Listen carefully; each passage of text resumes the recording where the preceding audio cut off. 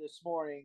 We had taken care of our sick puppy, and it has been a marathon today. Yes. Yeah, I But, seen that. but we're good to go for right now, and hopefully you will get usable stuff out of us. Yeah. Sweet. All right, so we're gonna do this introduction. If you would, go ahead and mute yourself real quick. All right, in three, two, one.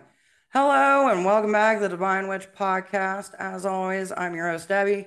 And today we got two special guests over here at the Divine Witch, Heidi and Roger from Runestone Heathens of Southwest Ohio.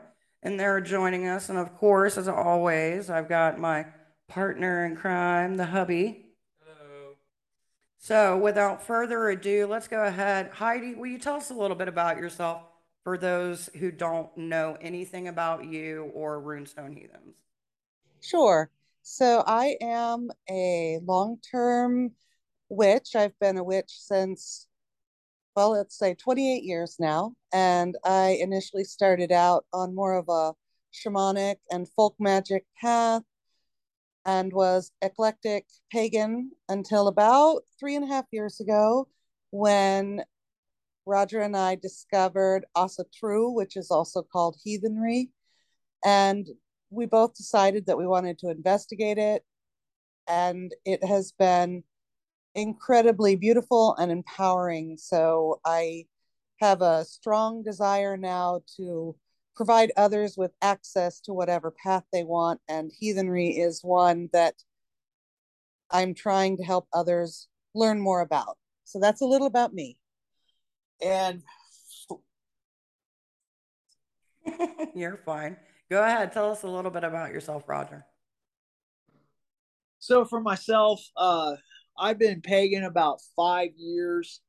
Um, Coming to that was just a path of deprogramming and learning about hidden truth, real hidden truth.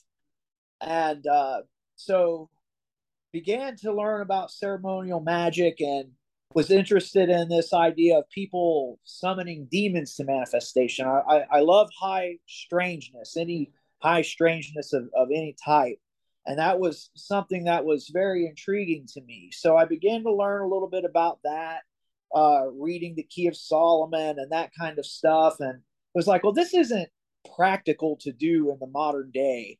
And so I started to, which I know now is not the truth, because, but anyway, when you read one of them old grimoires, go pick a rowan branch when the moon is in Venus and it's waning, and you'd have to be retired to do that stuff. But Exactly. yeah, yeah. So in that truth seeking process, I learned about Wicca and started gathering resources on that and teaching myself about it and beginning to practice it a little bit solitary. And after right around 8 months, 9 months of being Wiccan, the Norse gods came knocking. So I worshiped the Norse gods in a Wiccan context for a couple of years. And when I started getting into runes and a lot of Thorson and stuff like that, I began to learn to want to practice in a more Germanic uh, kind of expression, if you will. So I that began to the runes is what kind of brought me to heathenry. So that's kind of how I'm here now. So, what is it do you feel like drawed you from the runes? Because everybody's got like their own story when it comes to the runes, especially within that pantheon or belief system. So, like, what do you think about it now that you've been in the path? Why do you feel like it called to you? Well, okay, I started learning about runes when I was still practicing in a Wiccan context. And most pagans know that Wicca has a high importance on magic. And to me, just intuitively, the runes, yes, they are a divination system, but first and foremost, they're a mystery school and they're a system of magic. So I I began to use the runes in my Wiccan magic, and so becoming intrigued by the runes, I began to dig into them more deeply, and that's kind of how I got into the runes, like deep rune study. And I thought I was going deep as a Wiccan, but was wrong. So Right. And that's kind of how it always happens. You know, people start on their spiritual path and they feel like they got to be one thing or another. And then it just takes them on a total different trip. Which, speaking of total different trips, you know, you guys have been a president in the Ohio pagan community for some time in different forms. I know you guys have worked with us, Ohio Valley Pagan Society, Butler County Pagans, and others. What was the inspiration for starting Runestone Heathens? And also, like, how does it differ from what was already here versus what you got planned for the future? So Runestone Heathens was Roger's brainchild, and I'll speak about it a little bit and then turn it over to him. For me, it was difficult to decide to walk an Asatru or heathen path in the beginning because I had been so focused on goddess worship for so many years. And if you don't actually know about heathenry, you can mistake it as very much a man's society. So when he talked about the lack of resources here in the area for heathens to develop community in a safe place, because heathenry had gotten kind of a bad rap, as I mentioned, about being very male dominated and also being associated with people who were not inclusive. And so we wanted to form a group where people would have a safe space to learn about heathenry and Asatru and discover for themselves the beauty that exists in the goddesses that are a part of it. That was a strong motivator for me. Developing a relationship with the goddesses, finding out what the religion itself is, because while many people will say that you can be Wiccan and not be a witch, or be a witch and not be Wiccan, with heathenry, it's even more prominent that you find people who practice the religion and don't practice the magic. So I wanted to open up the space for women so that they could feel more comfortable and not go through the worry that I had gone through when I was trying, when Odin decided that it was time to pull me in and get me working with the heathens. And that was the beginning of my call, was definitely Odin planting a dream in my brain. He's But very well known for that too. he is, and he's also, with me, it was one of those things when he decides that it's time to tap on your shoulder and pull you in. Oftentimes it's a short term for him. He's just giving you notice that it's time to come work with him, and then he moves on. And you then go, okay, well, now what? And that's how it was for me. And I discovered a deep affinity for Freya and Frigga and Hela and Saga and Aer and all of them, the glory of the women that had been forgotten because the history had been written by predominantly men, and the history was written after the time when the gods were still being worshipped. So I wanted Runestone to be a place where people would feel safe, where they could get good information that they could trust, where they could find books, and where they could find and develop a true sense of community, whether they wanted to be heathen or they were just curious. And that's what it's turned into. And we've been working at it for a little over 2 years, or almost 2 years now, sorry. And we have over 200 members now, and it's just been absolutely a passion project of both of us. So now I'll turn it over to Roger for his inspiration. all right, so with the in the practical sense and how this got started, um, as I began to go down the heathen path, I'm one that likes to spend my downtime learning about what I'm passionate about. So, listening to different podcasts and YouTube channels and things like that, I came across one called The Raven's Call, hosted by a guy named Eric Shervin. He's down in Texas. And so began to listen to his videos and was really liking what he was saying. And one of his videos was entitled something like, "What do I do if there's no heathens in my area?" Where he gave the blueprint of how he started his very successful group down there in Texas. So I basically took the blueprint he gave, which was start a Facebook group, which is, it could be uh, Odin Spear Heathens of Central Georgia or whatever you would want to name it. Just heathens of your locale in the state. And when I came to Heidi and talked about starting this, there was only a group for the state of Ohio.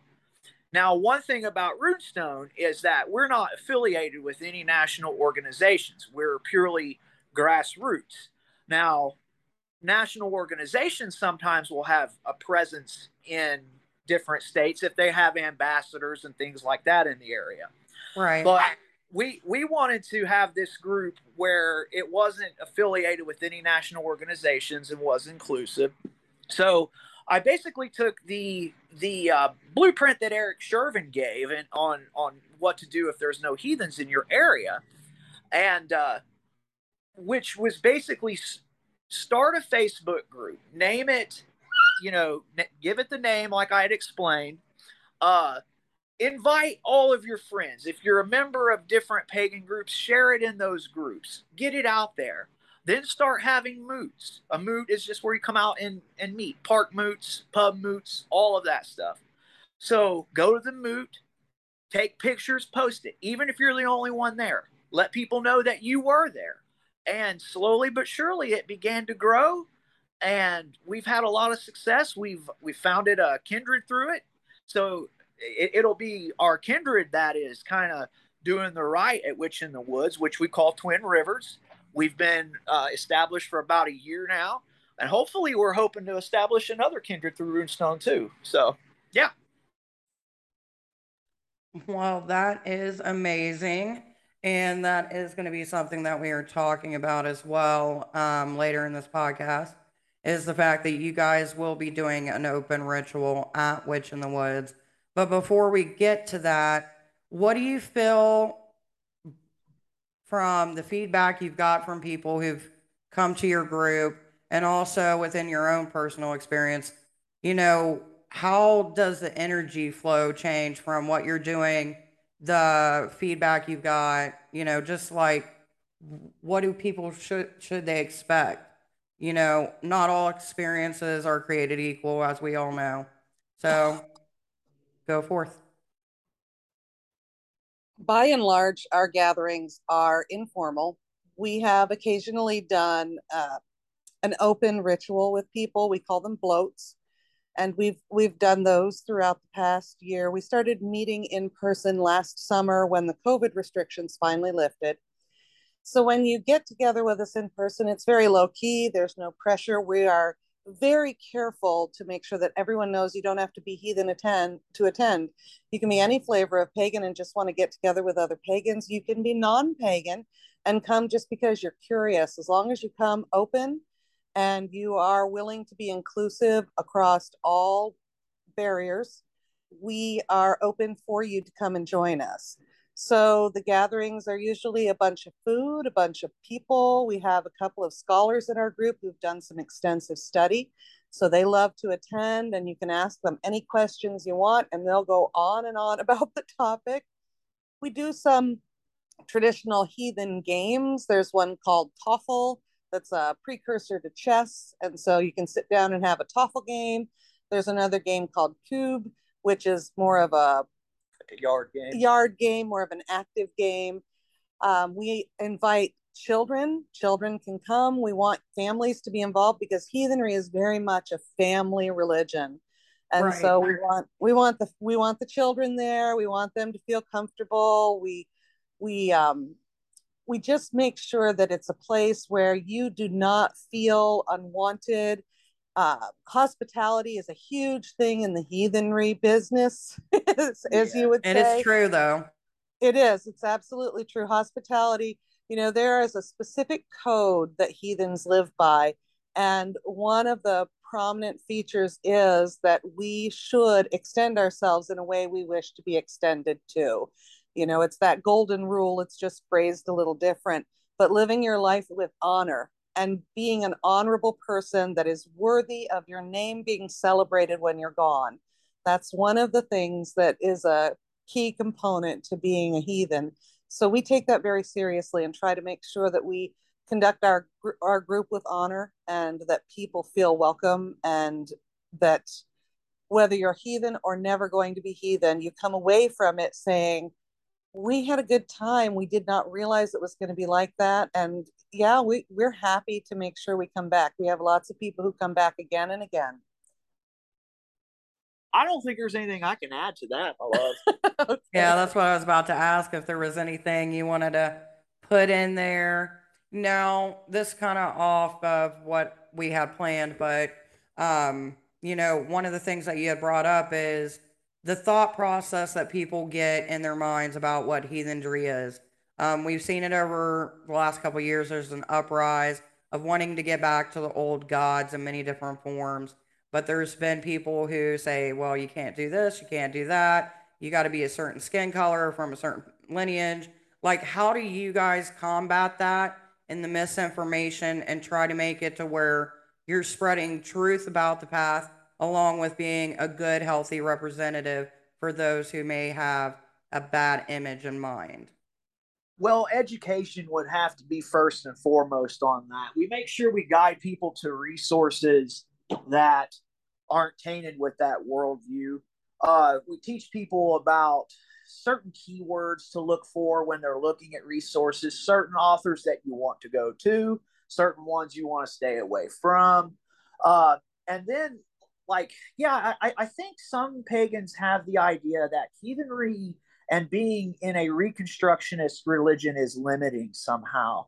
Now, it doesn't, going from what it says in the lore doesn't limit the art. And it's not just the Viking age that we go to. We use archaeology to reconstruct the religion. We use things that happened in the Vendel age and in the Bronze age.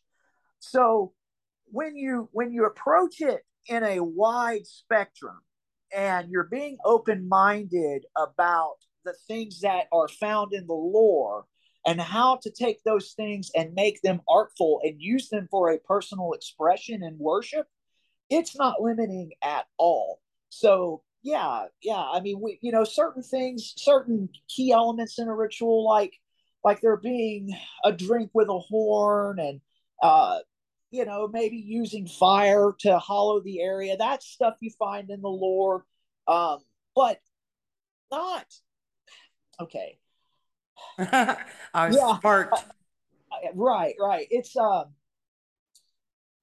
I actually find it liberating. In fact, like one of the things you'll see in a heathen ritual that is not anything in the lore at all, but is widely accepted, is something called a hammer hollowing, which is totally based off of the banishing ritual of the pentagram.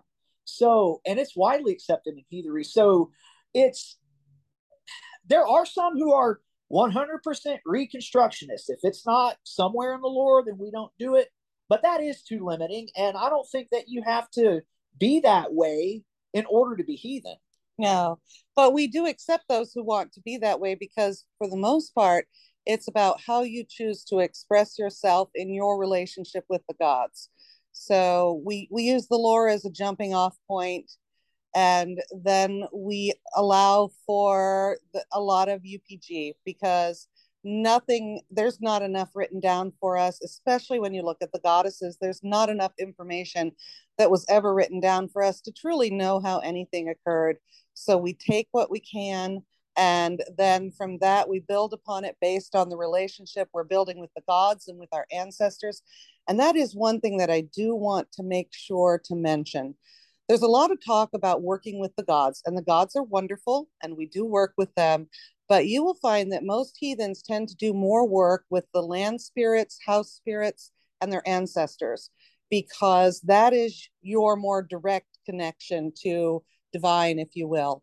That is how Right. you're going to actually develop an ability to make the change that you want. When you're entreating an ancestor, it's much more personal than when you're entreating a god for assistance. So we tend to work a lot more closely with the ancestors and the spirits that exist in the land and in your home. So now that we're getting on land spirits and working with ancestors, that's another thing that has come up over the years. Of course, we've got TikTok and YouTube and podcasts and blogs and just discussions in general. With your guys' path and your personal experience, what would be some examples of how you use ancestral work? Because I always tell some of the people that I talk with, not all ancestors that you work with, and some you do. You have to be choosy. Do you find that to be the same case, or do you work with all?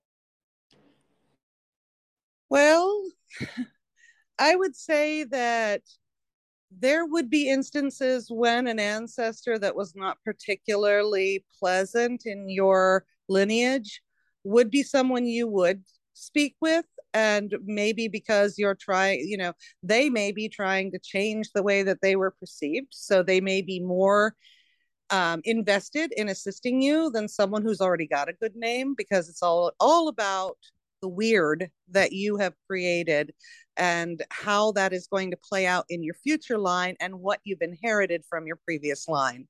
So yes, we tend to work with those that we knew well. We tend to work with those that are positive, but we are not averse to working with those who did negative things in their lives and may have learned from it. But we also always have to remember that just because you become an ancestor doesn't mean you become wise. So you do have to Isn't that the learn who truth, you're though? working with. Yeah, you have to learn who you're working with. And you have to decide, you have to discover in yourself what truth is before you can expect truth from anyone else. So one of the ways that I would answer that question is, especially when you're working within a heathen context with the feminine powers. So for me, I don't really work with a particular ancestor. It's more of a the idea of the ancestors, uh, and that's all embodied in, especially on the feminine side, called the disir.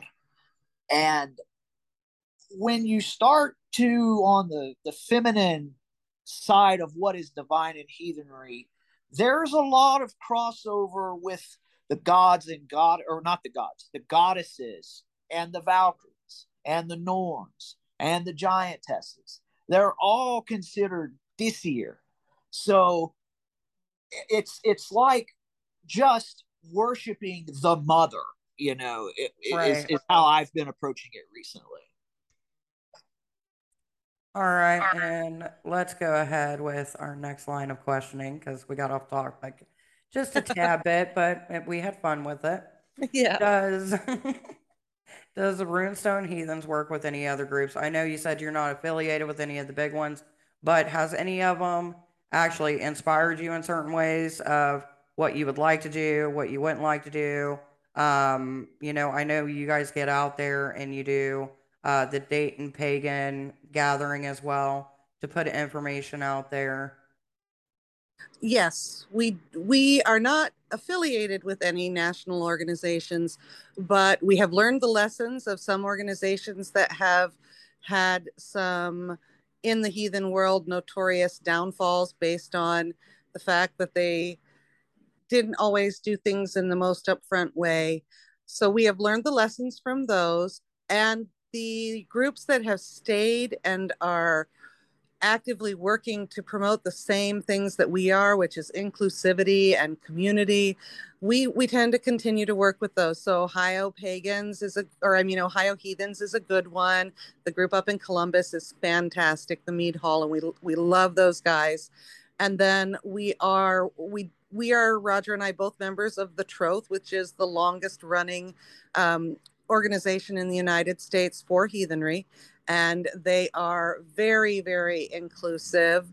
And we are real proud to be members of that organization. And we both are taking more active roles in that organization. Having said that, though, we don't expect anyone in Runestone to worry about being affiliated with any group. They're welcome to do whatever is right for them. We just find that for us, in order to broaden our knowledge, to gain additional information, to learn new things. We find for us that it's better to be with a group that is on the forefront of providing that national and international inclusivity and opportunity for growth in the heathen world. So we do work with the Troth individually as individuals. Yeah. The Troth has been an invaluable resource in learning as a heathen and what heathenry should look like, and teaching it right and teaching it inclusive. There's so many famous heathens that have been a part of the Troth that I'm glad to be able to ask a question on Facebook too. It's great. Right. So, with that being said, one of the things that I've noticed that you guys been doing is, you do classes as well. I know Heidi does. And you do those here in Middletown at Rue's Realm. Mm-hmm. If you would, Heidi, will you tell us a little bit about that? And then I've got a question for Roger right after. Sure. So I have started up a group that is not religious in nature. It is magical purely in nature, and it is Northern European magical practices for feminine and feminine identifiers. So it's specific to people who are interested in learning the magical practices of the Northern European regions as much as we can narrow it down to them. However, understanding that that is, again, not something we can truly trace a direct line to. So we work with a lot of teachings from modern people who have tried to learn things as close to the old ways as possible and bring them forward into the new. So everything from the tribal shamanistic practices of the early Finnish people all the way to the present hexcraft and powwow magic of the modern Pennsylvania Dutch and everything that's in between. And so I'm working with a group of people who are interested in learning that. And we just really got started, but it is an intensive process because it is very shamanistic and it is also very animistic in its practice. So it requires a lot of dedication. It requires a lot of introspection, just like any magic does. But Right. Norse magic does tend to be very trance focused. So working on rewriting those pathways in your brain so that you have the ability to get from meditation to trance to travel. That is one of the primary focuses. And then, as Roger mentioned with the runes, we do work with the runes, but we look at them a little differently than other pagans in that we treat them as actual magical objects in and of themselves. We like to call them the stuff that the universe is based on. Each one of those runes is a foundational object in the universe itself. And so we treat them with deep respect and deep understanding that working with runes is not simply just casting them on a cloth or writing them together to make a bind rune. You have to take into account all aspects of what could happen with that bind rune when you put it together to make sure that you actually know what you're doing. And that takes a lot of work and a lot of time.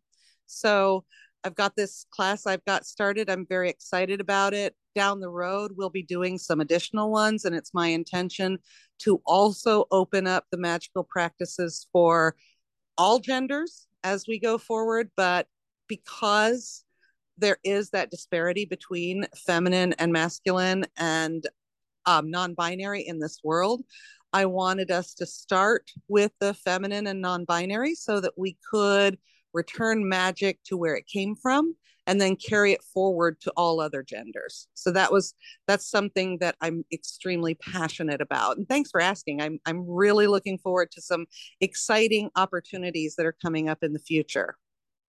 Well, of course. When I heard that you were doing the classes, I was excited. And then I was like, my schedule, I can't do this, but I want to do it, but I can't do it. Um, and it sucked, but I'm like, I got someone on the inside, so it's okay. Yeah. You know Yep. what I And mean? she's wonderful. I love her. And when she came back, she was super excited and she's like telling me everything and going over the notes. So, like, and she's talking about the connection she made, which I think is one of the most important things when you do things like this is the connections. Because you know as well as I do, some things don't go as well or things get misinterpreted when you're trying to explain it or people get confused or whatevs, but it's good when you have those study areas where it's about the learning, it's about the connection, it's about breaking down those barriers and allowing your true self to be seen without the fear. And I love that. Yep. And one of the things that I was wanting to ask you, Roger, was is there ever any classes that you're thinking about doing that is similar to what Heidi is doing right now? Yeah, actually, just maybe about 3 months ago, I had a long presentation, almost 3 hours, for a heathen worldview class that I taught. So I'd done that, and in the future, I have taken in for my heathen personal expression and how I like for my personal heathenry to be flavored, and then take that to the group is the path of the skald and the poetic tradition of the the English and the Germanic and the Old Norse. So that's the poetic Edda is written in a style called alliteration, and there's certain like I can't get into detail about it the way that it actually is, but Right. I have begun to write my own poetry in that particular meter, a couple of the different meters from the Poetic Edda. Um, I have met a guy who's been doing it a lot longer than me, who I've kind of been talking to, and taking and writing in Old Norse meter, but doing it in English. So, like, Right. here's an example of what it would sound like, and this is from the Bellows translation of the Poetic Edda. So, better is heart than a mighty blade for him who shall fiercely fight. The brave man well shall fight and win, though dull his blade may be. So, a lot of the alliteration is on B in that one, and Right. there's syllable counts and all of that. So, I'm pretty new at it. I've been writing for, I don't know, going hard at it for about 6 months, but really fine tuning being able to write within the rules of the meter. So once I get that, and also I've spent the last year learning how to play a traditional Germanic instrument called the Anglo-Saxon lyre. I'm sure you've probably heard Wardruna before, Yeah. and that's one of the instruments they play in Wardruna. So I'm getting pretty good at that. Been going at it for about a year, and so yeah, taking that expression of the scald and bringing that down to the hearth level, trying to take what Wardruna does and bringing that home, you know. So Right. I say all that to say, hopefully, in time, and as more people become heathen, and as I get better at the scald craft or scaldskop, uh, I'm hoping that I might be able to inspire people to take that path and let that be their expression of their heathenry. So yeah, And then work with them and work with them. in Yeah, have a class class format. about it. Mhm. Right, right. So do you think that like a lot of people don't know about it? Because I notice like when it comes into any spiritual practice, especially around here, we hear about the drums a lot, the blowing of the horn, different things like that. But there's not so many classes when it comes to the variety of different instruments that were used in ritual purposes. Because there's more than just drums. Like even the Greeks had theirs, and like you were talking with your path, is this something that you plan to, as you start getting better and start feeling more comfortable in it, having those conversations about, expanding people's minds on the beauty of music and using that or even creativity in general within their personal practice? Absolutely. Yeah, yeah. I hope that like just by me going to like one of our moods and sitting and just playing lyre, it inspires people. It gets them asking questions. It gets them talking about instruments that they're interested in. So yeah, yeah. I hope that can be something that occurs. And I just want to add that music is incredibly important to any heathen, and especially a magical practitioner, because the way of the vulva is very, very much, and a vulva would be one of the terms used for a Norse heathen witch. And the way of the vulva is one where singing is heavily involved. So learning how to sing, learning how to play the instruments, it's something that Roger is doing phenomenal at, and it's absolutely transcendent when you get to listen to him. And then combining that with the vocalization, we're just finding that it's a way for us to deepen both of our paths and work together. But when it comes to teaching it, that is definitely going to be on Roger, because he is much more driven when it comes to that. I think this whole Right. thing will evolve, but it's in its infancy right now. Yeah. Well, from what I'm seeing and what I'm hearing, I mean, you guys got amazing plans going on, and I think it's just going to grow. And so is your community when it comes to these different aspects, these different trains of thought.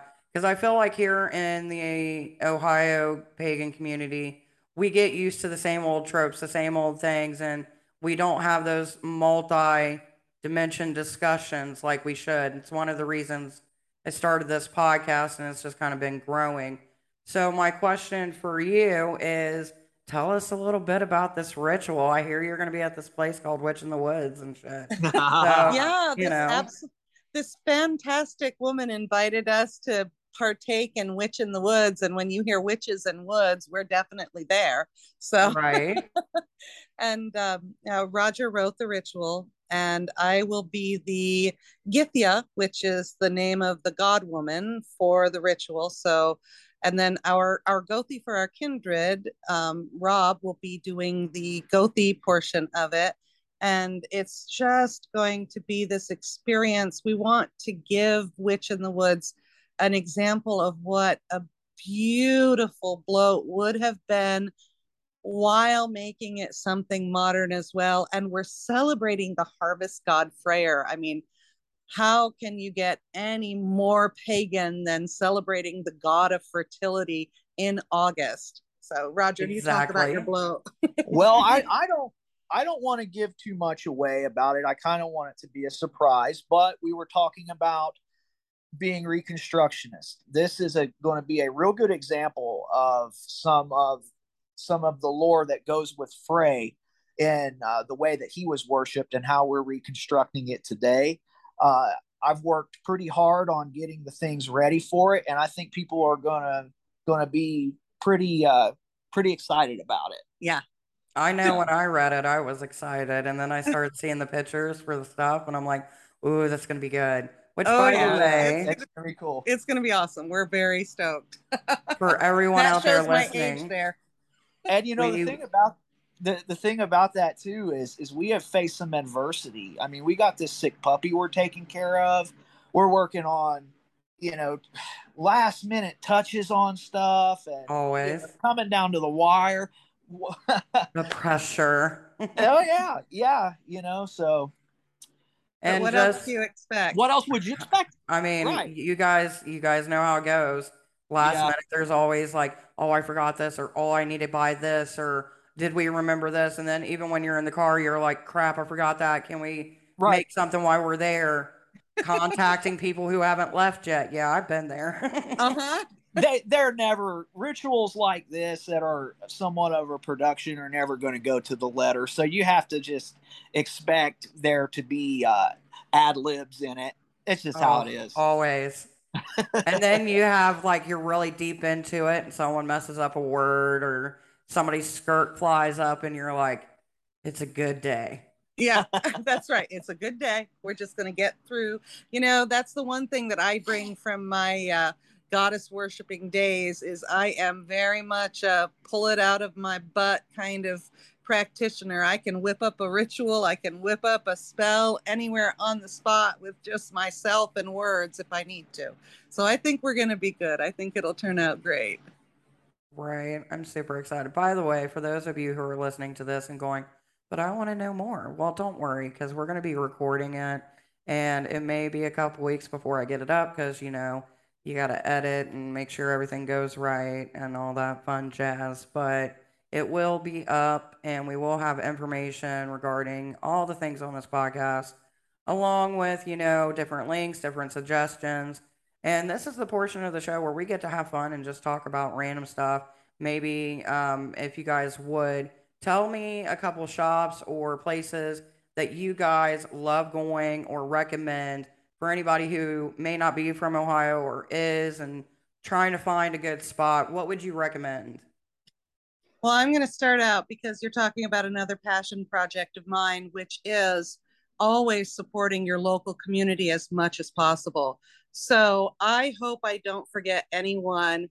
Up here in the Dayton region, there's a beautiful place called Find Me in the Forest, and she's up in Moraine. She just opened this spring, and she just does a fantastic job of providing classes. She works with Maria Shell from Baba Yaga's Hut for a lot of classes. She does a great job. A full moon rising is always a great place to go. And but I have really loved finding. There's a store called Enchanted Candle in Miamisburg, and she has a full apothecary, and you can go in there and talk to Misha about anything. She will help you. She's just delightful to work with. And all of the places I'm talking about, they all try and source their herbal material because herbalism is another passion of mine. And they all try and source their herbal material as close to home as possible. Can't Right. forget Sunwind Sundries, which is Janet Robertson. Absolutely, absolutely flawless when it comes to her herbal things and her sewing. And then, Rue's Realm is a great place, and we need it in Middletown desperately. And then when you get down to Hamilton, you have two of the big guys. You have Sterling Seraph and you have Alternative Path Coexist, who both do such an awesome job. Sterling Seraph is going to be more about the crystals, and she does do true witch work, but there's also the crystals and the clothing. And then you've got Alternative Path, which if you want to get down and dirty with spells, you go in there and talk to Greg, and he's going to help you with anything that you need. And they've got Posh Pagan too. And Posh Pagan for some real good goth witchy clothing. But beyond that, it's just imperative, because we as pagans don't have access to a church to provide us with money when we're running short or when our elders are struggling. So I just really feel that it's essential that we do that, because if we don't, no one else is going to. And these elders of ours, they've given their lives to bring us the information that we now use in our everyday practice. And if we don't support them, who's going to support us? And their information may very well disappear and become lost. So it's just, if you need a suggestion, please reach out to me directly, and I can most likely come up with something for whatever you're looking for, because I really work hard to try and make sure that I know who does what and where you can get it as much as possible. And if I don't know, I will reach out to someone who does and make sure that you get it. Because if we don't support each other, we're going to lose access to these resources. Talking about Rue's Realm, especially, they're working very hard to keep that store going, and we need to support it because we'll lose that resource if we don't. And I agree. That's like one of the reasons that we did our little takeover a while back, because it's like you see shops who are really trying, who have been out here for years. Everybody knows them. And it's like sometimes they get left behind. Sometimes things just don't work out, or people get used to these other stores. And it's hard to shift, especially, in this day and age where you're trying to figure out what advertisement works best, what deals, working with local crafters. Because my business is actually inside the shop, not at this moment because we've had shows to do. But, without these places, during the winter months, unless you're willing to pay $100, $200, $300, or if you're lucky to have a big enough house to bring people in, you can't do events in the winter hardly. Right. Yep. And a lot of people don't think about this. And, it comes with a great debate of we don't need temples, we don't need this. Well, actually, you do when you think of it in the grand scheme of things. And it's And one there of, are temples out there. There's the temple of the Mother Goddess down in North Carolina. There's the Aquarian Tabernacle out in what is it, Washington State. There's the Gray School of Wizardry. There's the Pagan World School with Ed Hubbard. We've got people who are doing that in other regions of this country. We need to be doing that here too. It is needed, it is necessary. And I agree. Like, we have a lot of 501c3s, and like, even I looked at it, but like, having, people have lives, people change, people move, stuff like that, and get those dedicated core people. It's hard sometimes for some, even of the groups, to get the 501c3 status. But some of these groups need to actually be going for that religious status. That way we can start getting the funding to have these places and, shelter those who need shelter. Yes. So Beautifully said. Debbie, you do a great work at that. That's for sure. You are a busy woman in the community. I You never make it sleep, so it possible. helps. No sleep is the key to that, uh, unfortunately. Now, with that being said, what are some of the things that you think our community lacks that you feel that we could do better at? Because I always try to have this discussion. Where do you think we lack? Where do you think we need to come together? Like, I know we all try to do the Ohio Pagan Alliance, and as of right now, I don't think it's really going anywhere, but I haven't been to anything in a while. So, what's your take on that from both of you? Uh, I'll start. Well, we have already touched on it. Organization with money. That's where we fall short. I don't know what the answer is. It's not an easy answer. This is one of the great debates in the entire country about the pagan community. Is how do we handle money, because it takes money to accomplish great deeds. Not always, but things like a temple, stuff like that, it always takes money. So how do we figure that conundrum out? So Yeah, John Beckett had a really good article in what is it? Patheon? Pathos. Pathos, yeah, in Pathos. He had a really good article just about that subject about a year and a half ago. And I shared it because it is a controversial subject when it comes to money. A lot of pagans have rejected other religions that put a heavy emphasis on tithing and giving and giving. And so they tend to be very gun shy when it comes to any pagan group asking for money. But honestly, if we're going to get anything accomplished, some of us do have to step up.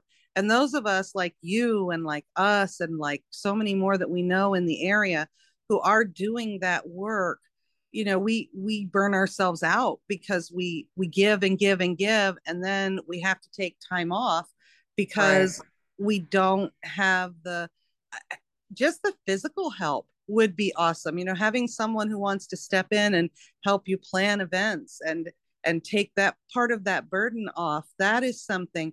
But what it comes down to really is, I think, that gun shy problem of pagans and organization. They're scared. Squirrels. Yep. Yeah. The squirrels, yeah, we don't have the focus, but they're also scared of being suckered into something by a group that is not having their best intentions at heart. And so that was another reason why we formed Runestone, was because we really needed to find a way to make that safe space. And we're finding with the Troth that we have found a group that provides that. They don't ask a lot for money. They're not out there asking for money, but they do seem to find a way to get things accomplished. And they do seem to really be putting their people where they're needed. I know I joined one of their committees on leadership and helping people form kindreds in their local areas. And we're just starting that work, but it's an international group, and we're working on providing guidelines and suggestions on how to form a 501c3. What organizations in your state have funds available to help you do that? So all of that is in the research phase, but it's heartening to see that there are organizations trying to do that. And I think that's one of the things that leads to a lot of groups just quitting because, it's an investment.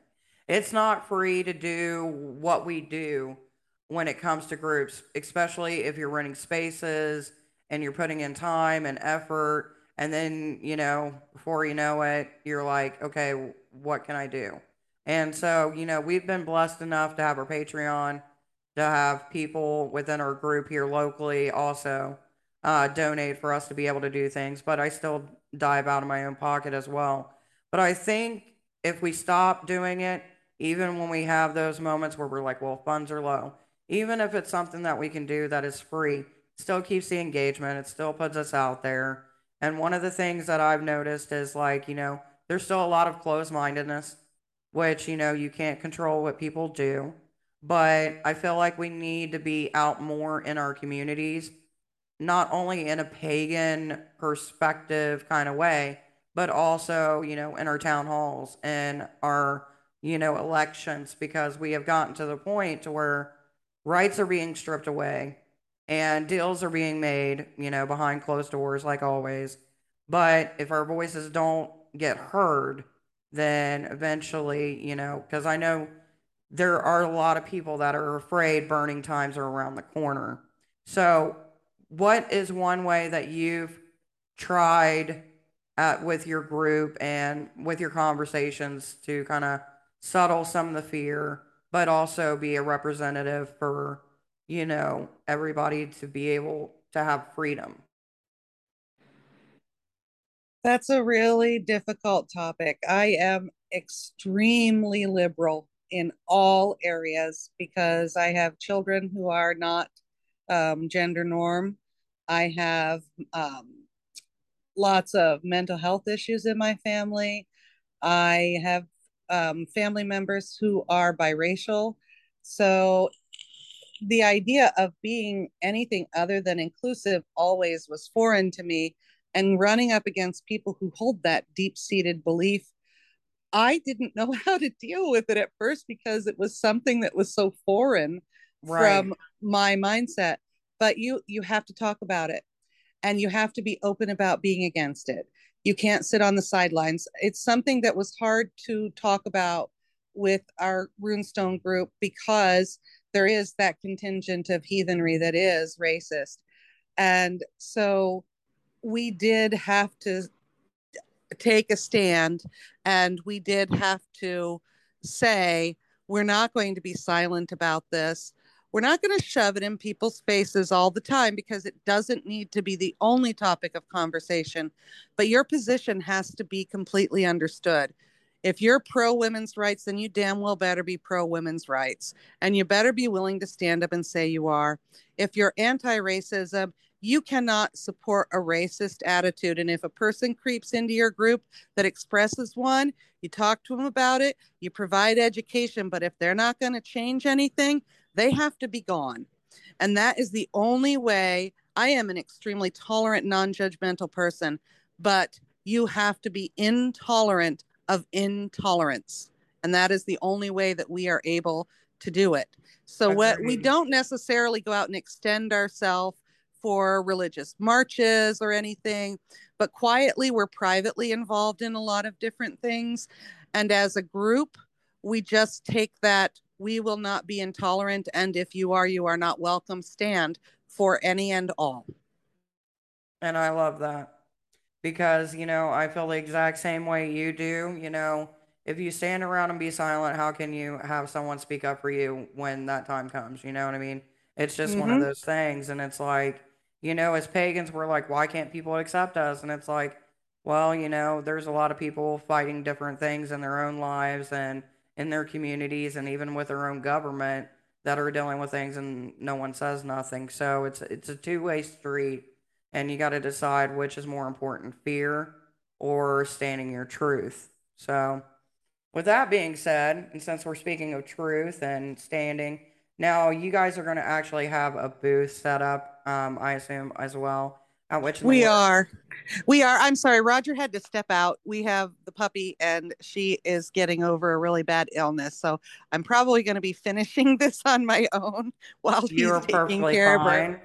But yes, we are going to have an informational booth at Witch in the Woods, and it is going to be what Runestone is. If you have questions about heathenry, if you have questions about Nordic magic, if you just want to sit and talk, if you want to find out about spinning wool or tapestry weaving or sewing, there's a big crafting side of heathenry, and there is a large focus on spinning because it's considered a sacred magical thing. Spinning the web of weird, weaving the tapestry of your fate it's cross religion. Many religions have a similar theme, but in heathenry it's taken extremely seriously. And so if you want to have conversations about all those different kinds of historical arts, we've got that we can talk with you about.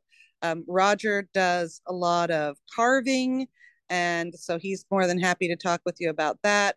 And then one of our kindred members is going to be there, and he's doing his own thing, but he's going to be talking about runes with people. So, if you have heathen questions, or you just want to find out what that even means to be heathen, just stop by and we'll be happy to talk. Yay. And I love that because I'm going to have some questions. I always have questions. Me too. Like, I feel like that's one of the things too, you know what I mean? People are like, well, what do I need to know to be able to do this? And it's like, first off, hate to tell you, Buttercup, but you're going to be learning your whole journey. It doesn't stop when you think that you know something because you're going to learn something else. Absolutely. I'm going to be 50 this year. I've been doing this for 28 years, although more than likely pagan before it was something you were allowed to actually talk about. But it never stops. It changes, it grows. You change and grow, for goodness sake. So yeah, don't, if you think that this is going to be something that you can come in and we're going to sit down and we're going to tell you how to do this, you need to go elsewhere, because that is not how it works. Right? It's about dedication and planning. And that's one thing I want to talk to you too, because, I've done blogs and stuff on the concept of time and spirituality. And you always get some people that are like, well, I just don't have the time, or I'm in the path, but time. How do you find time for your path? Like between the chaos of life and work and family. Well, first, always forgive yourself if you have to walk away from it for a little while, because unlike the Abrahamic faiths, you are magic. You are part of the everything just by being you. So if you find time that where you're not going to be able to be as dedicated as you like, don't let that make you walk away from it completely. Accept that you need a break, take the break, come back refreshed. But then, in order to maintain contact, it's still always a good idea. With the class that I'm working with, we're starting from the beginning. A lot of these women have probably been practicing magic for a long time, but I'm making them start at the very beginning. And the very beginning, the first place is always meditation. 5 minutes a day is all it takes for you to spend time to allow your mind to relax. You may not get it right off the bat. It might take months for you to get to where you actually feel like you had a meditation, but you're only going to get there if you practice, because you have to write those new neural pathways. Magic, Exactly. yeah, magic is just science that can't be explained yet. And we like to add the mystery because that helps us to connect with it. But in reality, you're rewriting your own brain so that your brain can interact with metaphysical forces to create real change. That is why you don't really need any trappings, but the trappings make it fun. So five Right. minutes a day of, yeah, 5 minutes a day of meditation. And then the other thing that I will say for a heathen specific is setting up different altars. And they do not have to be anything fancy, but you want to have something in your house that honors the spirits that live in your house. It can be nothing more than a coffee cup that you fill every day with coffee, and you're telling, and it's specific for the spirits that live in your house, but honor them because they need that. They deserve it because they're there and you're coexisting in their space. So you need to honor the fact that you're there. Beyond that, ancestor altar, set something up where you can, on a daily basis, if possible, but if not, at least periodically, talk to your ancestors, those who've gone before you, because you carry the strengths that they gave you as well as the burdens they gave you. And the only way you're going to break your ancestral curses is by acknowledging them and then taking those strengths and building forward. And then lastly, an altar to the gods. And it doesn't have to be dedicated to any one in heathenry, because in heathenry, we tend to work with all of them. All of them have some different aspect. Thor is there for protection, and Frigga is there for working with your home and management, and Odin, of course, is going to be your inspiration for when you want to get crazy. So we work with everyone loves Odin, and Odin is wonderful, but watch out because he does like to have fun with you. But Oh you God, know, do I know? have that god altar that you can use for when you're working with the gods and goddesses, when you're thanking them. So and really, on a daily basis, I might spend 15 to 20 minutes actively doing work. 15 to 20 minutes of, I work with tarot still, even though I'm heathen. So 15 to 20 minutes of pulling my cards and then working with my runes, saying my thank yous to Freya, because I do work with Freya a lot because she is the goddess that I did dedicate myself to. And Right. then talking to my ancestors. 15 to 20 minutes is all that it takes to keep that connection open. But then when I have a day like today, when Sigga was sick and I wasn't able to work with them, I forgive myself because I spent a lot of time on my knees today begging my ancestors to help Sigga get well. So I didn't need to spend that extra time in there working with them because I carry them with me every single day. But you can only do that if you dedicate yourself to just a few minutes a day of setting aside some time for that sacred moment. And I totally agree with that. Like, I've had spots in my life where I'm like, I can't do a ritual, or I just don't have the mental fortitude to do what I need. But I always make time at the night to have my Mm-hmm. final thoughts, like prayers. Like, there's been times where the hubby's been at work and like I just start talking and I just get this overwhelming feeling and just start breaking down. And it's almost like you feel them around, you feel that energy and that it's okay kind of vibration. Mm-hmm. Yes. Yes, I do. It's a really wonderful thing when you're finally able to feel them.